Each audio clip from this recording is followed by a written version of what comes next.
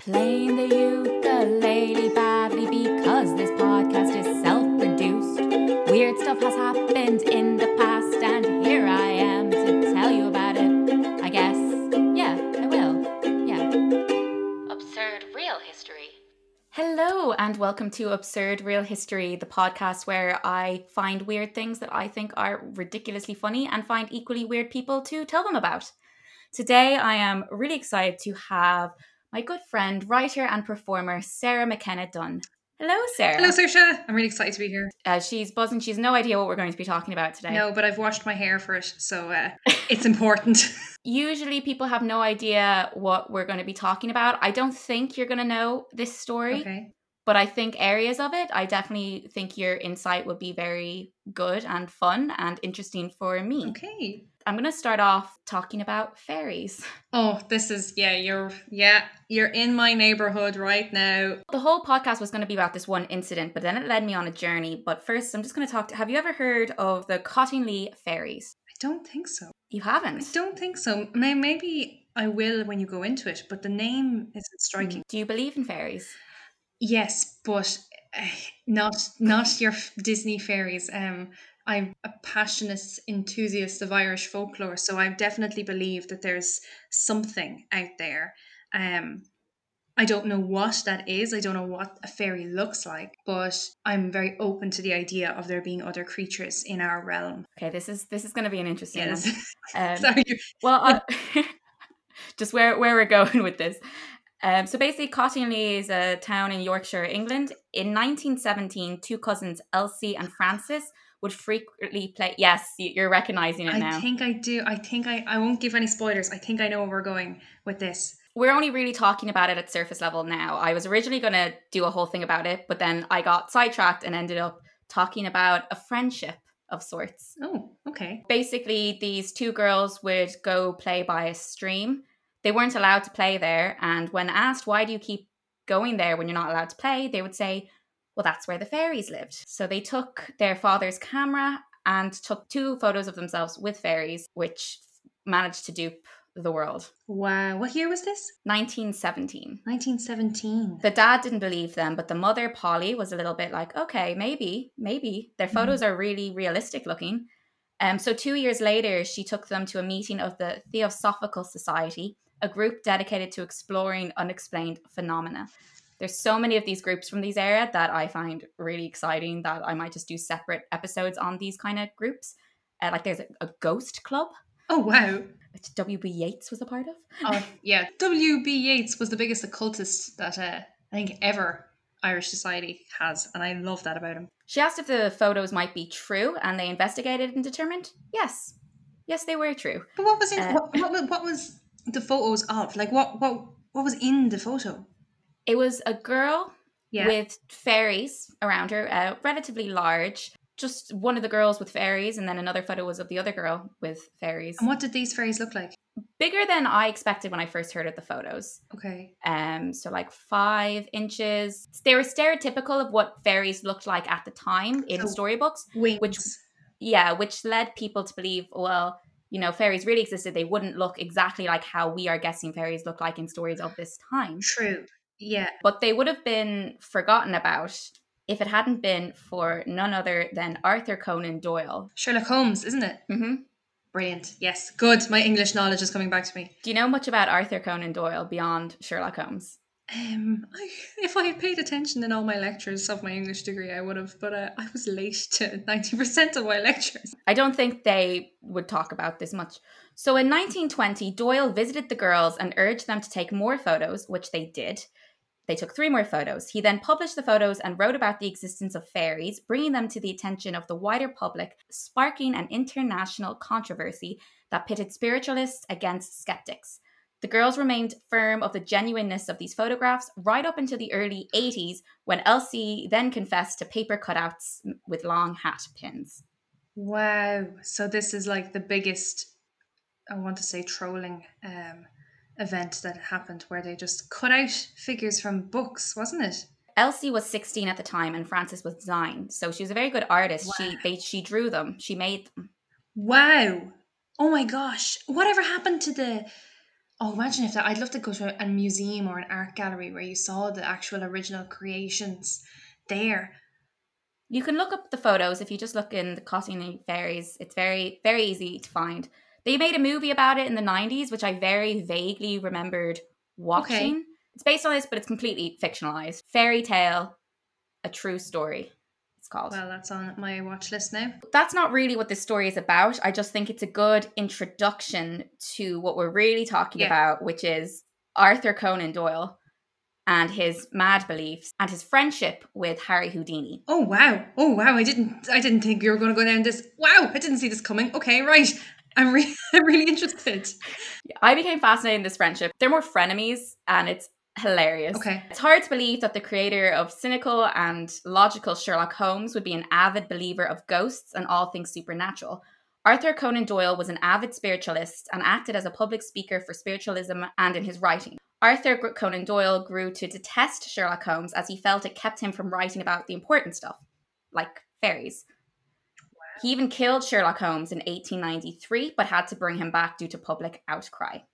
Wow, imagine being an author and being completely dictated by your fan base, never being able to like move outside of that. Spiritualism started in the 1800s, but it really became popular around World War One. People were looking for ways to, deal with grief and the hope of contacting all the loved ones that had died during the war. Yeah. Doyle himself believed to have spoken to his own son 6 times since his death. Wow, what did his son die of? In the war. Oh, in the war. Oh, it's kind of a sad existence, isn't it, that people kind of went into this subject matter. It wasn't just curiosity, but it was like looking for answers. And that's why I think, when people go to psychics nowadays, there's that whole threshold of like what's exploitation and what's genuine and all this kind of complicated matter around it. It's such an interesting subject. Yeah, and Arthur Conan Doyle states he was raised Catholic, but has been interested in spiritualism since the 1880s. But it wasn't really until this time, it wasn't until his son passed away, that him and his whole family really kind of embraced spiritualism publicly. Wow. If you took on spiritualism, like you were, that's kind of considered like occultish. That's kind of, you're doing things that church wouldn't necessarily approve of. Like, how did communities react to this? Because if you're, particularly in Catholic communities, was this taboo? Was this shamed upon? How was it looked at? He renounced his own Catholic faith and upbringing and had a strained relationship with his father. It's also worth noting that at this time, when he was publicly speaking for spiritualism, there was loads of these groups for it. By the early 1900s, he was already wildly successful as the author of Sherlock Holmes. Okay. Arthur Conan Doyle and the great magician Harry Houdini kind of had this weird, odd couple-like relationship, which is the core of what I want to talk about. Okay. I feel like the fairy story is just a good example of what Arthur Conan Doyle believes in, that he wrote about the existence of fairies using these photos as proof. Okay. In a later interview, one of the girls even said that, the reason they took the other photos is, imagine you'd be embarrassed to, Arthur Conan Doyle's coming to your house and be like, oh, we lied. And they're kind of intimidated. They didn't want to make a fool of him. Imagine. Yeah, did he go? So he went to their house? Yeah. And did they bring them? They would have brought him down to this river and been like, this is where we see the fairies, and would they? Yes. And they probably would have had to make this kind of performance or this performative kind of day where they're sitting there trying to like connect to fairies or encourage fairies to come out. Imagine, like, it's like a lie that the two of them would have been trying to keep going in that moment and trying to keep people believing. Wow. They kept it going for like 60, 70 years. It goes to show you how much people want to believe in this, that they're just like, yeah, 100%, I'm behind these girls. They said it happened. There's photographs. I want to believe this. The core of Houdini and Doyle's relationship, who got on great, core of it was their vastly different opinions on the spiritual and supernatural. Houdini acting as the cynic, and Doyle genuinely believing his friend had supernatural abilities to perform his tricks, despite his friend repeating him, telling him that he was not supernatural. Wow. I mean, it makes sense. The magician always has a secret. There's always a logical answer. So therefore, the magician knows that magic is not real better than anyone else. Yeah. Although it's not what you expect, Arthur Conan Doyle is known for being very well educated, and also the character of Sherlock Holmes. Yeah, that's true. A lot of the information that we know about their relationship comes from an article, Houdini the Enigma, which Arthur Conan Doyle published in the Strand magazine after Houdini's death. It was a two-parter, one for the month of August and one for the month of September. Mm-hmm. The Strand was also where he first published Sherlock Holmes. Cool. Yeah, let's get into it. Living on different continents, the two men sought each other out, at the time both having international public fame, and exchanged letters on science and spiritualism and debated greatly. Houdini was a decade younger than Doyle and not as well educated, but they respected each other greatly. Imagine being friends with somebody of that caliber, both Houdini and Arthur Conan Doyle. Like that's top tier, friendship in two different continents. And like just casually talking about spiritualism and all that kind of stuff. Like nowadays, people are there, like, taking photographs of their dinner and sending them to their friends on another continent. It's just not the same. I'm sure you have that with artists connecting. This is true, except the artist world. Yeah. So before they met, they were already exchanging letters. They both expressed an interest in, performance mediums. Mm-hmm. And Houdini sent Doyle his book, The Unmasking of Robert Houdin. And in the book, he exposed the Davin brothers' act as well as Robert Houdin. So these were well-known kind of performance magician mediums. Doyle wrote to thank Houdini for the book. He then went on to explain that Houdini hadn't convinced him of any fraud on the part of the mediums. Wow, his belief was that set into it. Yes. Wow. This would be a constant in their friendship. Yeah, constant source of debate and okay, right. Here's how this trick is done. No, don't believe you. People just want to believe. People desperately. It's the two types of people: the person that wants to know how the magic trick is done, and the person that is like, no. I'm happy being convinced. It's like the first time you see a magic trick, you're like, wow. But the second time you're watching the hands, or you're watching around to see, okay, what's the giveaway? What's the trick? You don't expect it from Arthur Conan Doyle, though, do you? No, I don't. But at the same time, I'm intrigued to see where it's going to go. Okay. During Houdini's tour in London, Doyle saw the act and loved it and invited him over.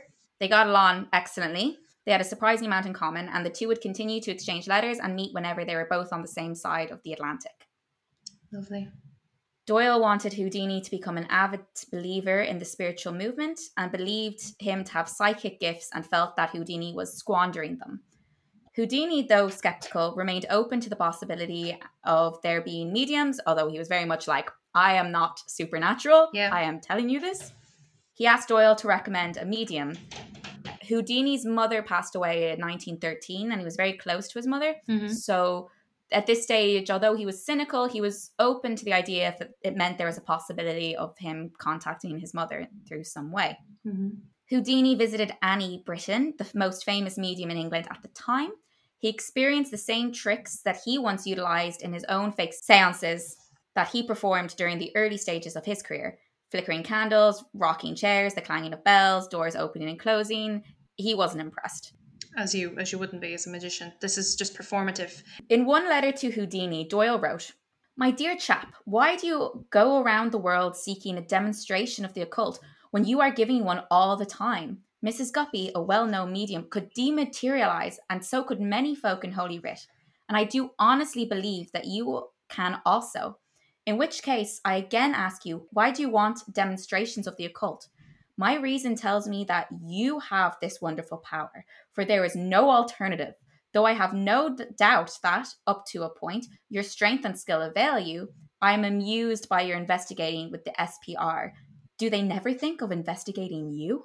Oh, like you can imagine Houdini just sitting there getting the letters, rolling his eyes, being like, I've just told you how I do everything. Oh, wow. I'm surprised that Sir Arthur Conan Doyle was so stubborn to accept any explanation of how Houdini was doing his tricks. Yeah. And just Houdini's like outright, like he wasn't even trying to fool him. You know what I mean? He was being honest. In a way, almost potentially putting his career on a cliff edge there, like It if Arthur doesn't. Conan Doyle It doesn't put his like career on a cliff edge. not being able, do you not think so? Not being able to, if you're a magician. Well, no, it's skill. And, he would always say, it's skill. So, okay, if people take any fact away from this podcast, I want it to be this one because I was giggling about this. Just to reiterate about dematerializing and stuff that we go on to say later. The writer of Sherlock Holmes believed Houdini performed tricks by turning into ectoplasm and seeping through. That's what he thought happened in those, like, where he appeared in different places or how he escaped. He thought he turned into ectoplasm in the spirit world and traveled through. That's really of the time, isn't it? That's the trend, if ever there was one, when the ectoplasm. I often had this conversation with someone recently. It's like, whatever happened to ectoplasm? Why don't we like that anymore? Let's bring it back. Let's bring it back. Trends recycle every so often. It's time for ectoplasm to come back. Yeah, so I feel like we're kind of like that now. I'm like Houdini the cynic, and you're all spiritual, Conan Doyle, believing in fairies and a all bit this magic. like desperately wanting to believe in these things that I'm kind of refusing. Well, no, I think I do approach things from a skeptical perspective, and I like to debunk things. I like to prove something is not real, so that when something happens that is real, I can fully go, aha, I can believe that. I don't think you believe that magicians turn into ectoplasm to do their tricks. No, it would be really cool. I would be, you could come in very handy at times, like if you wanted to rob a bank or like get out of a meeting that you didn't want to be in, it would be great. But no, I don't think he was actively becoming ectoplasmic. Houdini kept trying to convince Doyle that he was being duped by con artists. Doyle kept trying to convince Houdini to just be honest and open and harness his supernatural powers. Oh my god. Believe in yourself, Houdini. It's like, just accept that you have them and you could become a really powerful medium, is essentially what Doyle was saying. Houdini was very adamant that he had no supernatural powers.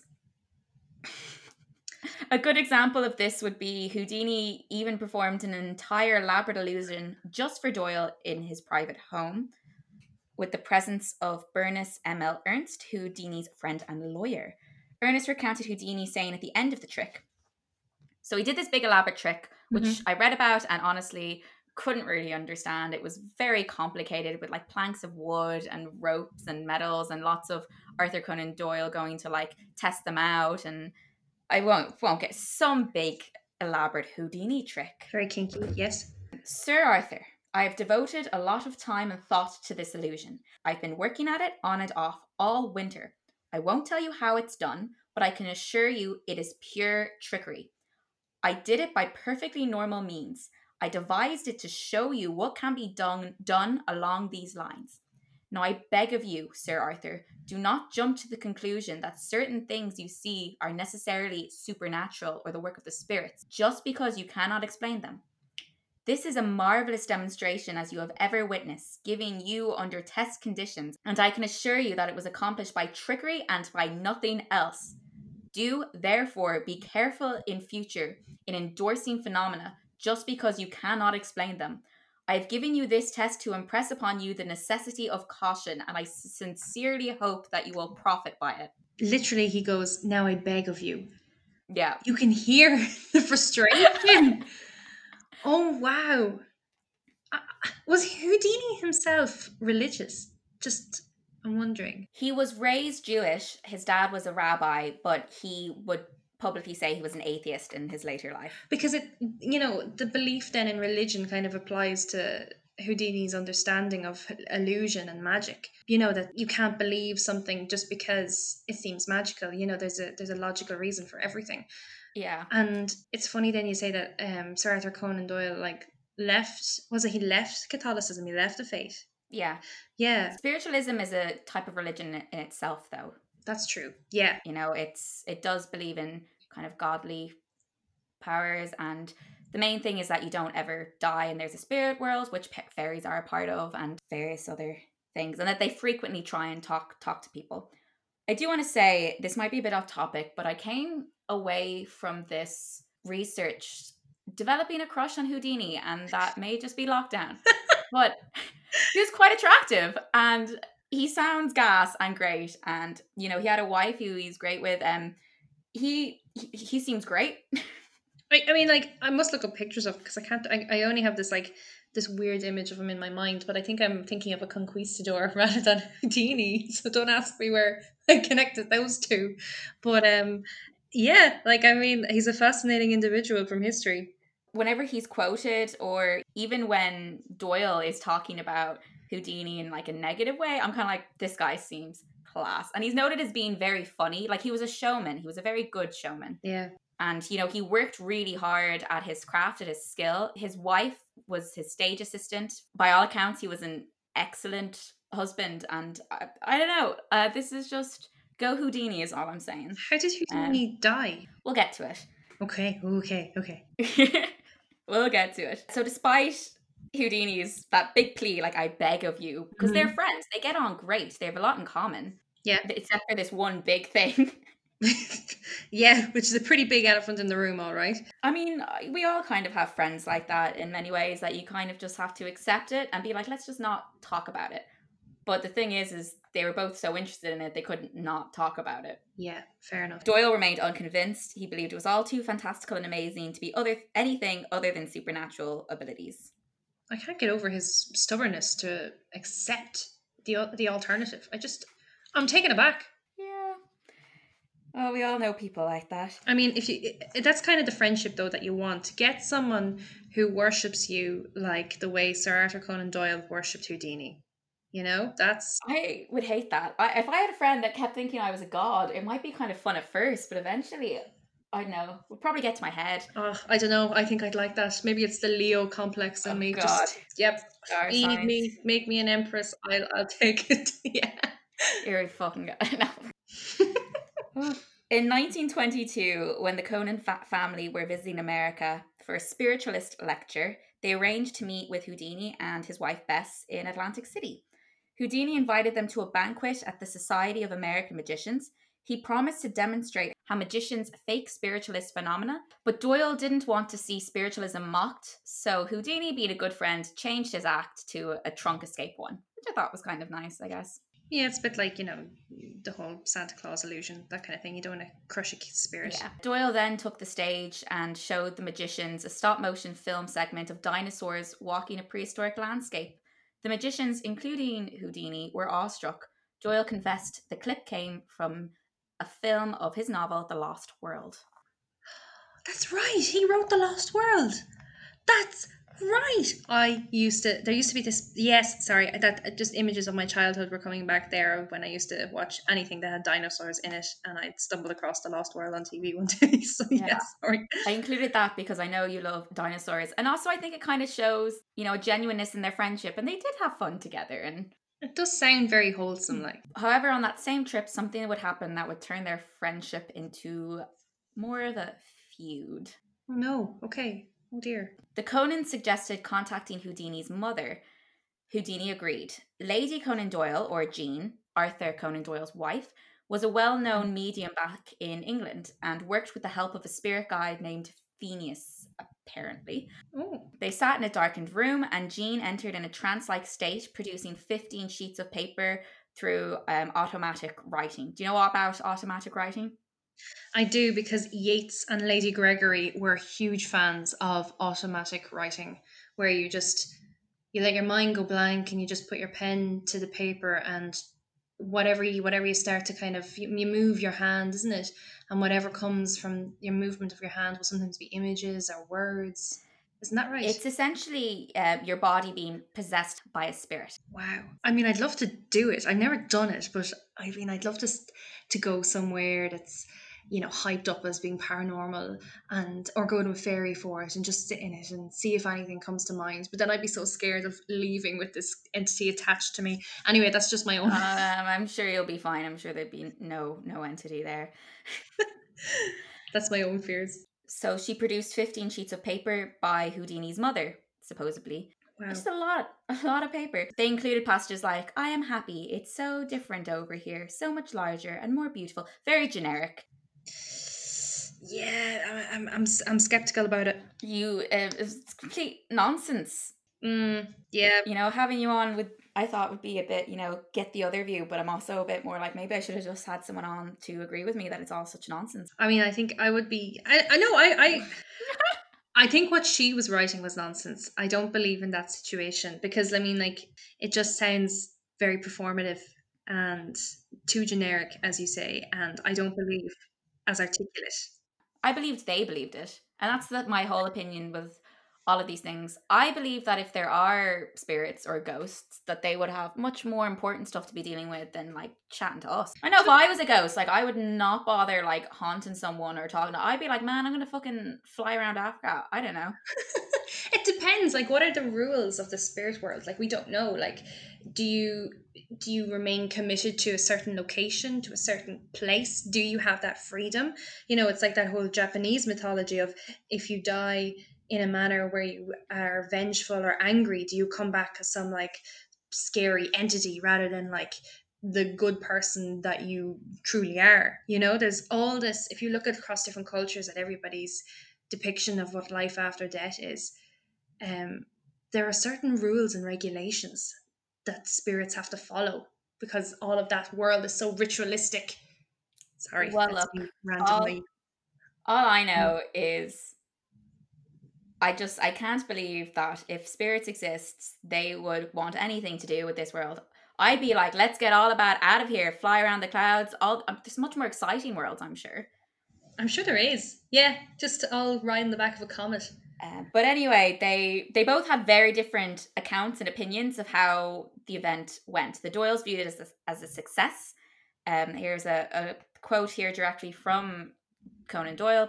Houdini was deeply moved, and there is no question that at the time he entirely accepted it. When we met him 2 days later in New York, he said to us, "I've been walking on air ever since." Doyle believed he had finally convinced his friend of the legitimacy of mediums and converted him to spiritualism, when in reality he was probably just being polite to his friend. That's what I think too. I don't think after going on such a rant about all of this stuff is fake and it's all illusion that he would be convinced so easily. Particularly if the stuff was very generic and was not like stuff that only Houdini would know about his mother. We'll get into his doubts. Okay. He viewed that they were more self-deluded than trying to trick him. That's what Houdini thought. Houdini also, like you, was, kind of intrigued by this whole concept of automatic writing. So he asked about it and tried it in his own home. He took a pencil and wrote the name Powell, which shocked Doyle because he had a friend of that name that had recently passed away, giving Doyle more hope that Houdini was a medium. Houdini explained that he was referring to a magician friend, Frederick Eugene Powell, who he was currently in contact with a lot. Sir Arthur's immediate response: "No, the Powell explanation won't do." Fair enough. Yeah, okay. Like, no, it's too much of a coincidence. It had to be my friend. Houdini had loads of doubts about the seance and was quite enraged by him, mainly because the 15 pages were written in English and his mother spoke little to no English. Oh, there you go. There you go. Yep, that's it. That's the fakery there. The seance actually happened on his mother's birthday, and Houdini believed if it was genuinely her, she would have made some reference to it being her birthday. There you go. You see, this is why you have to do your research. That's a basic thing. Life, when you're born and when you die, that is such a basic thing. Okay. Also, at the top of all of the pages, there was a cross drawn, which we already talked about Houdini being Jewish, so he doesn't think his mother would ever draw a cross. Yeah, yeah. Doyle would go on to defend that birthdays have no meaning or existence in the spirit world, and that contact between the two worlds often produce a natural translating effect. So it was normal that the communication would be in the language of the medium and not of that of the spirit. And the crosses are merely a sign done on all automatic writing. That's a bit of Christian or privilege, what would you call it? Like, that's assumption that every other religion just obeys this kind of symbolism. Wow, okay. Yeah, I often thought about that when like I see international ghost hunters go to somewhere like say for example, they go to Transylvania and they go try to connect with Vlad the Impaler or something like outrageous like that. It's like he's not going to speak English. He's not going to have the colloquialisms of your American language. Like, why According don't to spiritualism, they would though. That's how it's explained. I don't know. Well, again, who's to say? I mean, like, nobody really knows. But I Sarah, just just feel say it's bullshit. I'm gonna get you. I I'm gonna can't. get you. I can't I'm say. gonna get you. What I will say is that is English language privilege and bullshit. Of course, English language people would think that everyone speaks English language in the other realm. Why can't we all speak Irish in the other realm? Is it only then I will finally harness my 12 years of that language? Hey, I'm a fluent Guelgor more so than you, Sarah. Don't be. Oh yeah, no, I fully, I recognize that you are, and I'm in awe of that. And The rest of the podcast will now be in Irish, so fuck you, English speakers. We are embracing our heritage. Okay, Cacalora Hurka. Anish, what would be the Irish for Houdini? Houdini. Houdiniach August. No, okay. I've already written it in English, so I may as well just continue on. You may as well. Thank you for not alienating me for the rest of the podcast. So Houdini kind of heard his friends saying that the seance was a success and was kind of angry about this. A few months after this event, he publicly denounced spiritualism as a fraud and was now convinced that all mediums were charlatans or deluded. Wow. Okay. And here's a quote directly from him. Up until the present time, everything that I've investigated has been the result of deluded brains. Which really upset Doyle and his wife, because that includes their seance. Yeah, I could see why you would be upset over that. Wow. Then, in the later years of his life, Houdini, it was his personal mission to disprove all of those claiming to have psychic abilities, something that many magicians would follow his lead on. Well, I'm interested to know, was he successful in that? Yeah, so now they're enemies. Doyle and Houdini, they kind of stopped messing each other a lot, and there would be a lot of public things. Conan Doyle wrote that Houdini was a very conceited and self-opinionated man. Houdini would say Doyle is a bit senile and easily bamboozled. Again, I fancy Houdini because he uses words like bamboozled. I definitely would get on with someone like that. Yeah, Yeah, and they would have constant disagreements between the two. What Houdini would often do, which again, I think is gas, he would attend loads of seances in disguise because he was famous, so he would be caught out. So he attended in disguise, and the moment he witnessed a deceptive technique, he'd stand and proclaim, "I am Houdini and you are a fraud." Wow. I love that. Imagine having that power. This is my power complex coming in again. No, it's badass. I love it. I'm attracted to it. Yeah. I'm attracted to that power, Houdini. I love it. I can just see him, he's sitting there with like a fake mustache, Yeah, it's always a fake And a mustache. cape. It's probably not a... and he just whips off the cape, rips off the mustache, a spotlight lands on him just from, the air. Like, I can see it. It's so performative. God, I love it. Yeah, pretty great. So while he was doing all this, Doyle was continuing to give lectures on spiritualism. Conan Doyle sounds like a man who would join a cult. See, Conan Doyle is a man that I wouldn't fancy. Houdini is a man that I would fancy. Yeah. That's how I split them. That's it. That's the two categories of life. You're either in the Houdini section or the Conan Doyle section. Yep. In 1924, Houdini wrote another book called A Magician Among the Spirits. In it, he called fake mediums human leeches for exploiting people's grief for money. In it, he also exposed some of his own tricks and those performed by other magicians and illusionists throughout the world. He believed so much in wanting to stop all this nonsense and people taking advantage of people grieving, because there was a lot of that, I mean, I admire that, and I think that's really true, and I think that's something that still applies to today.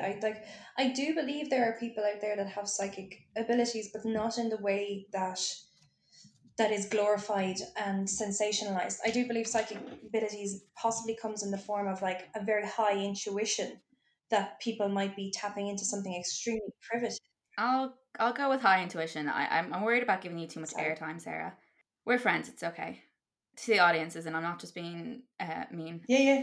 Conan Doyle thought that Houdini just wrote the book to conceal his own supernatural powers because he was actually using them to block the powers of other lesser magicians. Wow. Yeah, Conan Doyle basically thought that it would destroy his career if people knew he was using psychic abilities instead of pure skill. So it was all just an elaborate ruse to stay in the public eye. Fair enough. I can see that, yeah. Houdini wrote in the Christian Register in July 1925, "Tell the people that all I am trying to do is to save them from being tricked in their grief and sorrows and to persuade them to leave spiritualism alone and take up some genuine religion." I mean, it's admirable. Which I get. He's not denouncing all Yeah, religions. Houdini joined a committee formed by Scientific American magazine offering 10 grand, which by the way, 10 grand in like the 1920s, a lot of money. it's a lot of money, Mm-hmm. rewarded to any psychic who could present psychic phenomenon that could not be explained rationally. No one ever collected. A female medium named Marjorie Crandon came close. She managed to fool everyone on the committee except for Houdini. Do you know what she did? Do you know what she did, What'd she Sarah? do? She had the ability to manifest otherworldly ectoplasm from her Oh my mouth, God.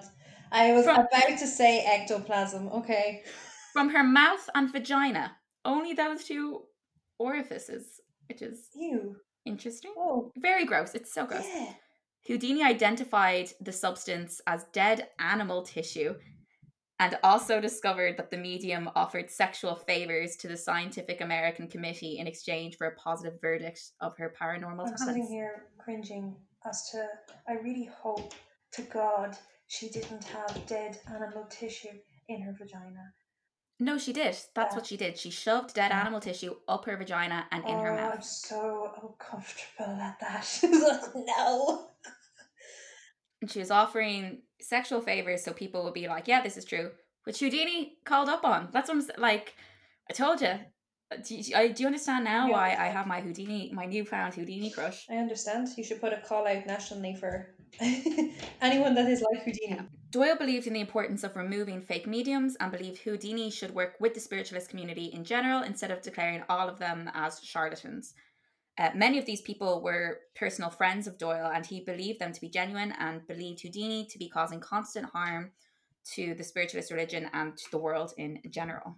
Yeah, I can see his point of view and I can understand his point of view. And he makes a valid point also. Like I can see where both of them are arguing from. Sure. In in 1926, Houdini testified before Congress in support of a bill to outlaw the practice of pretending to tell fortunes for reward or compensation.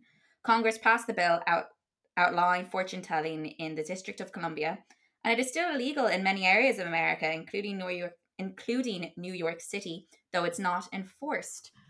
Mainly due to Houdini's work. It was 4 days he spent campaigning for this bill. Like he really dedicated his life to stopping people, profiting off grief. And What? Well, have you heard about the famous case that happened in Ireland of a very well-known in psychic that got outed as being a fraud? like all psychics, you mean, Sarah?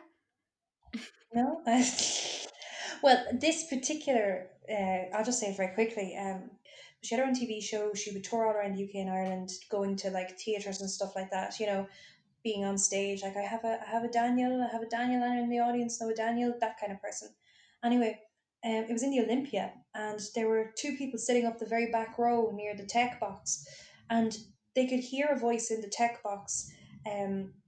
Saying something, and then whatever the voice in the tech box would say, your woman on stage would repeat it. And they started to put two and two together and be like, well, hold on, there's someone in the tech box feeding her information. And what it turned out was that she had plants who would go around the show, to go around the audience before the show would begin and find out, oh, I'm here today for so and so, who are you here for? Pretend to be people visiting. And we'd get all this information from people and then keep it up there in the box with them and relay it to her during the show. Yeah, and it's that as well. I mean, that's shocking, but a lot of it is just being able to people to like reading people, you know. Yeah, And huge Houdini knew amount. all these tricks, and again, he would frequently kind of do these tricks to Conan Doyle and explain how he was doing them, and he would still not believe it. At least Houdini always was honest. You could never say he was a dishonest man. Well, Houdini was open to it, when he was first friends with uh, Doyle, he wasn't against it. Yeah. He was open to it, and he really did try his best to go to see mediums. And then when he recognized all the tricks, he just came to the conclusion that these people were just exploiting people's Mm. griefs and sorrow and getting money from them. And Doyle would go on to say that he didn't believe that he went to enough good mediums and all this stuff. But, I'm Houdini saw people being exploited and knew how they were doing it and made it his personal mission to stop it. And that's why I have a crush on Harry Houdini. If for nothing else, that reason alone is substantial enough. Yeah. So spiritualists were furious with him, especially when the bill was passed, and he received letters from spiritualists predicting his violent death Of course. as punishment for his nefarious work. Yeah, as you would. And Houdini died aged 52 that year on Halloween night. Oh, now is that not a bit weird? I know you love Halloween. Oh, that's a bit weird now, I have to say. Look, I was all skeptical about that, but that's freaky. Mm. The year of his death, Houdini was in the process of working on a novel with H.P. Lovecraft and his friend C.M. Eddy Jr. to write an entire book about debunking religious miracles, which was to be called The Cancer of the Superstition. Now, doctors examining Houdini said that he died of ruptured appendix, but several of his biographers claimed that he was murdered by spiritualists so that the book would never get published, as well as all of his other work that angered the community. I mean, I'm open to both. What a great book. Did that book ever amount to anything? No, It never. he'd only really started working on it when he died. And with H.P. Lovecraft, like, Yeah, he had hired him and everything, wow, what? That could have been a classic that we would be Yeah. looking at nowadays. In the book, The Secret Life of Houdini, the authors argued that spiritualists had a history of poisoning their foes. They said there was never an autopsy to confirm the appendicitis and added, if someone was hell-bent on poisoning Houdini, it wouldn't have been very difficult. It's also worth noting that there was a rumor going around at the time that an unexpected punch to the stomach by a student caused the rupture. Now, this was the story that I was told and that I believed when before all this, that he was punched when he hadn't, because he used to be, one of his tricks would be to take blows to the stomach, but because he hadn't prepared for it, a student punched him in the stomach, and later it caused the rupture and all this. It's worth noting, though, that even at the time this was a rumor, and Doyle didn't believe that rumor. Many believe that the gut punch, though, could have been a setup again by the spiritualist community. In 2007, Houdini's great-grandnephew, George Harding, even attempted to persuade the courts to exhume Houdini's remains to perform another autopsy, but other family members were against it. So there's still a lot of speculation as to how he died. I mean, it's very plausible that he was murdered. I mean, I've never heard of a punch in the gut rupturing your appendix, but I'm not very well up in my medical knowledge, so I could possibly. Well, it wasn't just the appendix; it was another thing as well. It was cause of it, but yeah, exactly. There's huge debate over that. Murder. So possibly Houdini was murdered. I mean, the fact that it was on Halloween and that he had all these hatred towards him. Who knows? What do you think? I mean, I'm on the side of the great grandnephew. Definitely exhume him. I think Houdini himself would want to be exhumed and proven the logical reason as to his death, and would hate this speculation and this mystery and the fact that it did happen on Halloween and there's all that lore attached to it. He's probably like, oh my god, I hate this. Yeah. I could exhume Houdini. Doyle was not surprised by Houdini's death, as it was predicted by multiple sources in the spiritualism community. And here's a quote again from the Houdini, the Enigma. Mm-hmm. In my own home circle, I had the message a year or so ago. Houdini is doomed, doomed, doomed. So seriously did I take warning that I would have written to him had I the least hope that my words could take any effect.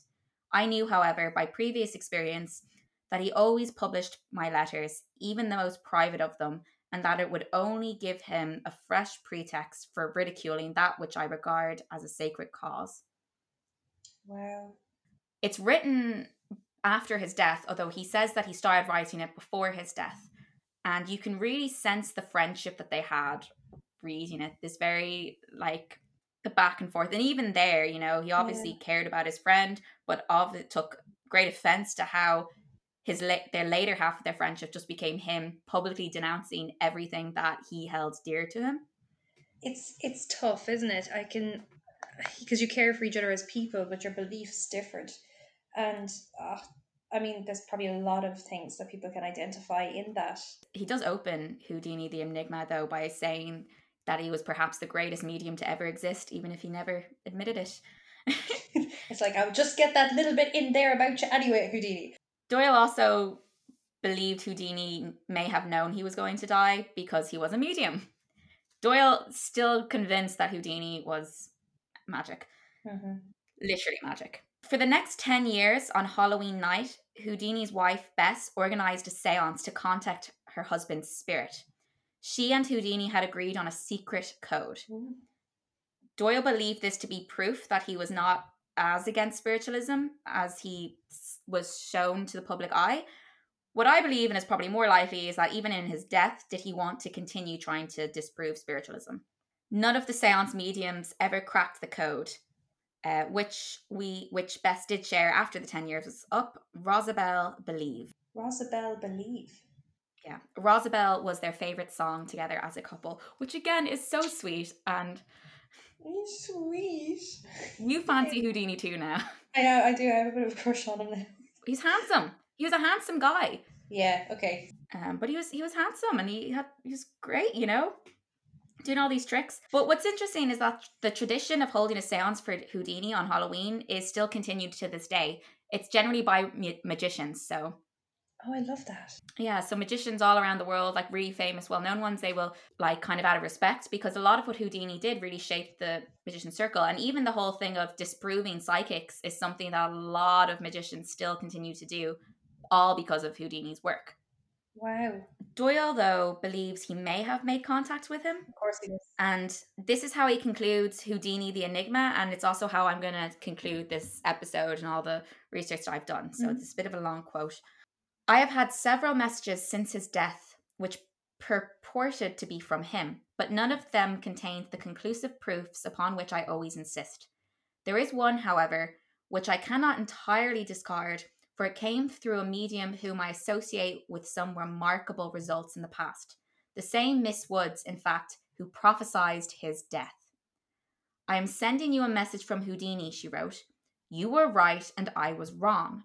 Houdini materialized and said those words plainly, and then he instructed me to send the message to you.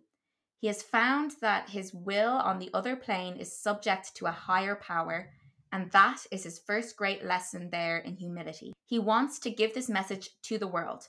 Seek ye first the kingdom of God. That is a message which is worthy of the man who may have uttered it, and on it I will end.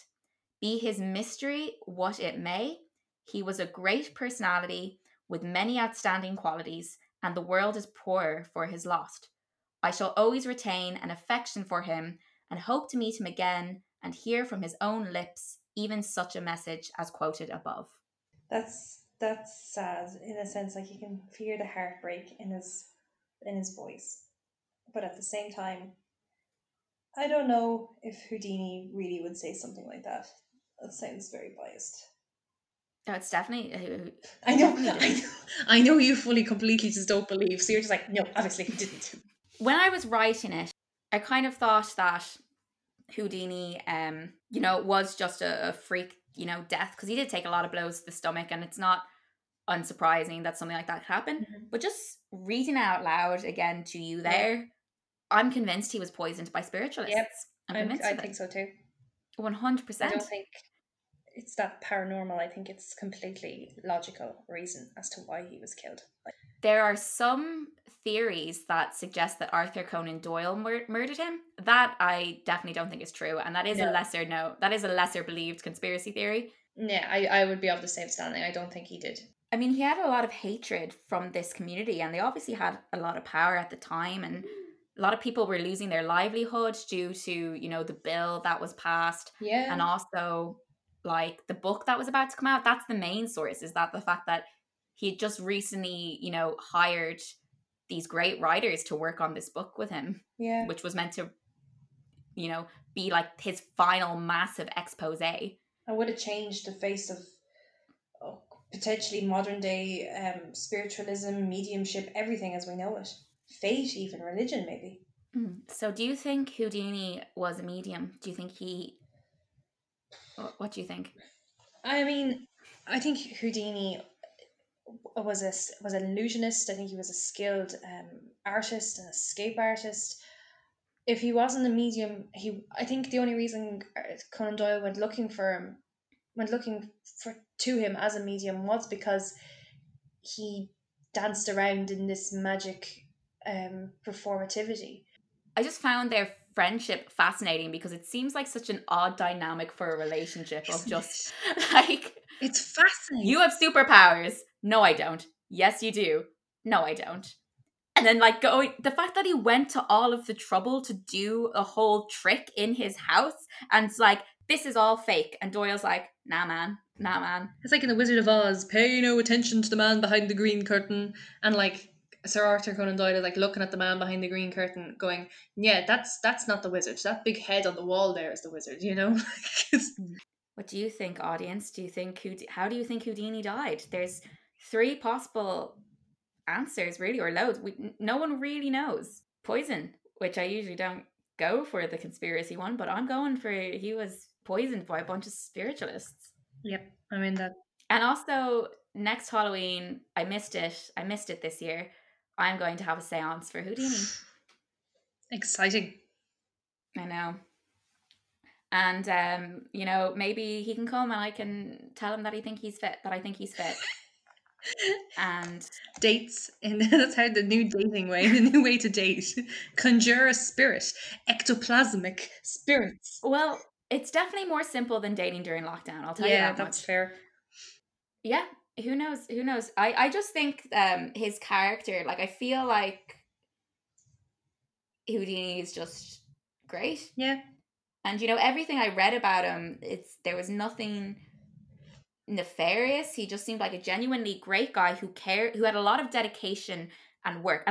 And to be honest, that's why him and Arthur Conan Doyle became such good friends to begin with, is both of them shared this mutual admiration for each other for how much they take their work seriously. Doyle with his writing and Houdini with his magic. They were both dedicated to becoming a master of their craft and putting in the work and putting in the efforts. That's all you can really ask for, is that kind of respect. Yeah, and they also both seem to show really strong morals. So yeah, that's the episode. Sarah, do you want to plug everything? Yeah, sure. What a fitting episode that you brought me on for. I know. I'm one of the hosts of a podcast called A Pair of Banshees, where we discuss the paranormal history of Ireland and go into sinister folklore that maybe people are unfamiliar with. So yeah, if you want to come over and listen to us, we're on Spotify, we're on all those places where you get your podcasts and stuff like that. So if you like this subject matter, you're hopefully going to like that kind of subject matter that we do. And you don't think it's bullshit? Like, oh no, we fully indulge it with a healthy hint of skepticism, but a generous amount of enthusiasm. See, you come to me for just laughing at ridiculous stuff. I think it's hilarious that the writer of Sherlock Holmes, I'm going to say this again because I don't want anyone to ever forget this. The writer of Sherlock Holmes, a character known for his logic and his cynicism, genuinely believes that to perform some of his tricks, Houdini would turn into ectoplasm. I love it. Yes. And I've been, as always, your host, Saoirse Shanae. I definitely forgot to say that at the start of today's episode. You can find me at Saoirse Ball on Twitter, Scream for Ireland, which this podcast is produced by. So if you want to give all that a like and a listen and a share. And if you want to contact me about the podcast or anything, absurdrealhistory@gmail.com. This is still a new podcast, so if you're enjoying it, if you've enjoyed this episode, if you've enjoyed the previous episodes, please tell your friends about it because that would be class. And if you have any podcast ideas, send them on to me. I've been getting so many already and I have a list that keeps on growing. So this isn't going to stop for a very long time. And yeah, that's it. Wonderful. See you, Sarah. Bye, Saoirse.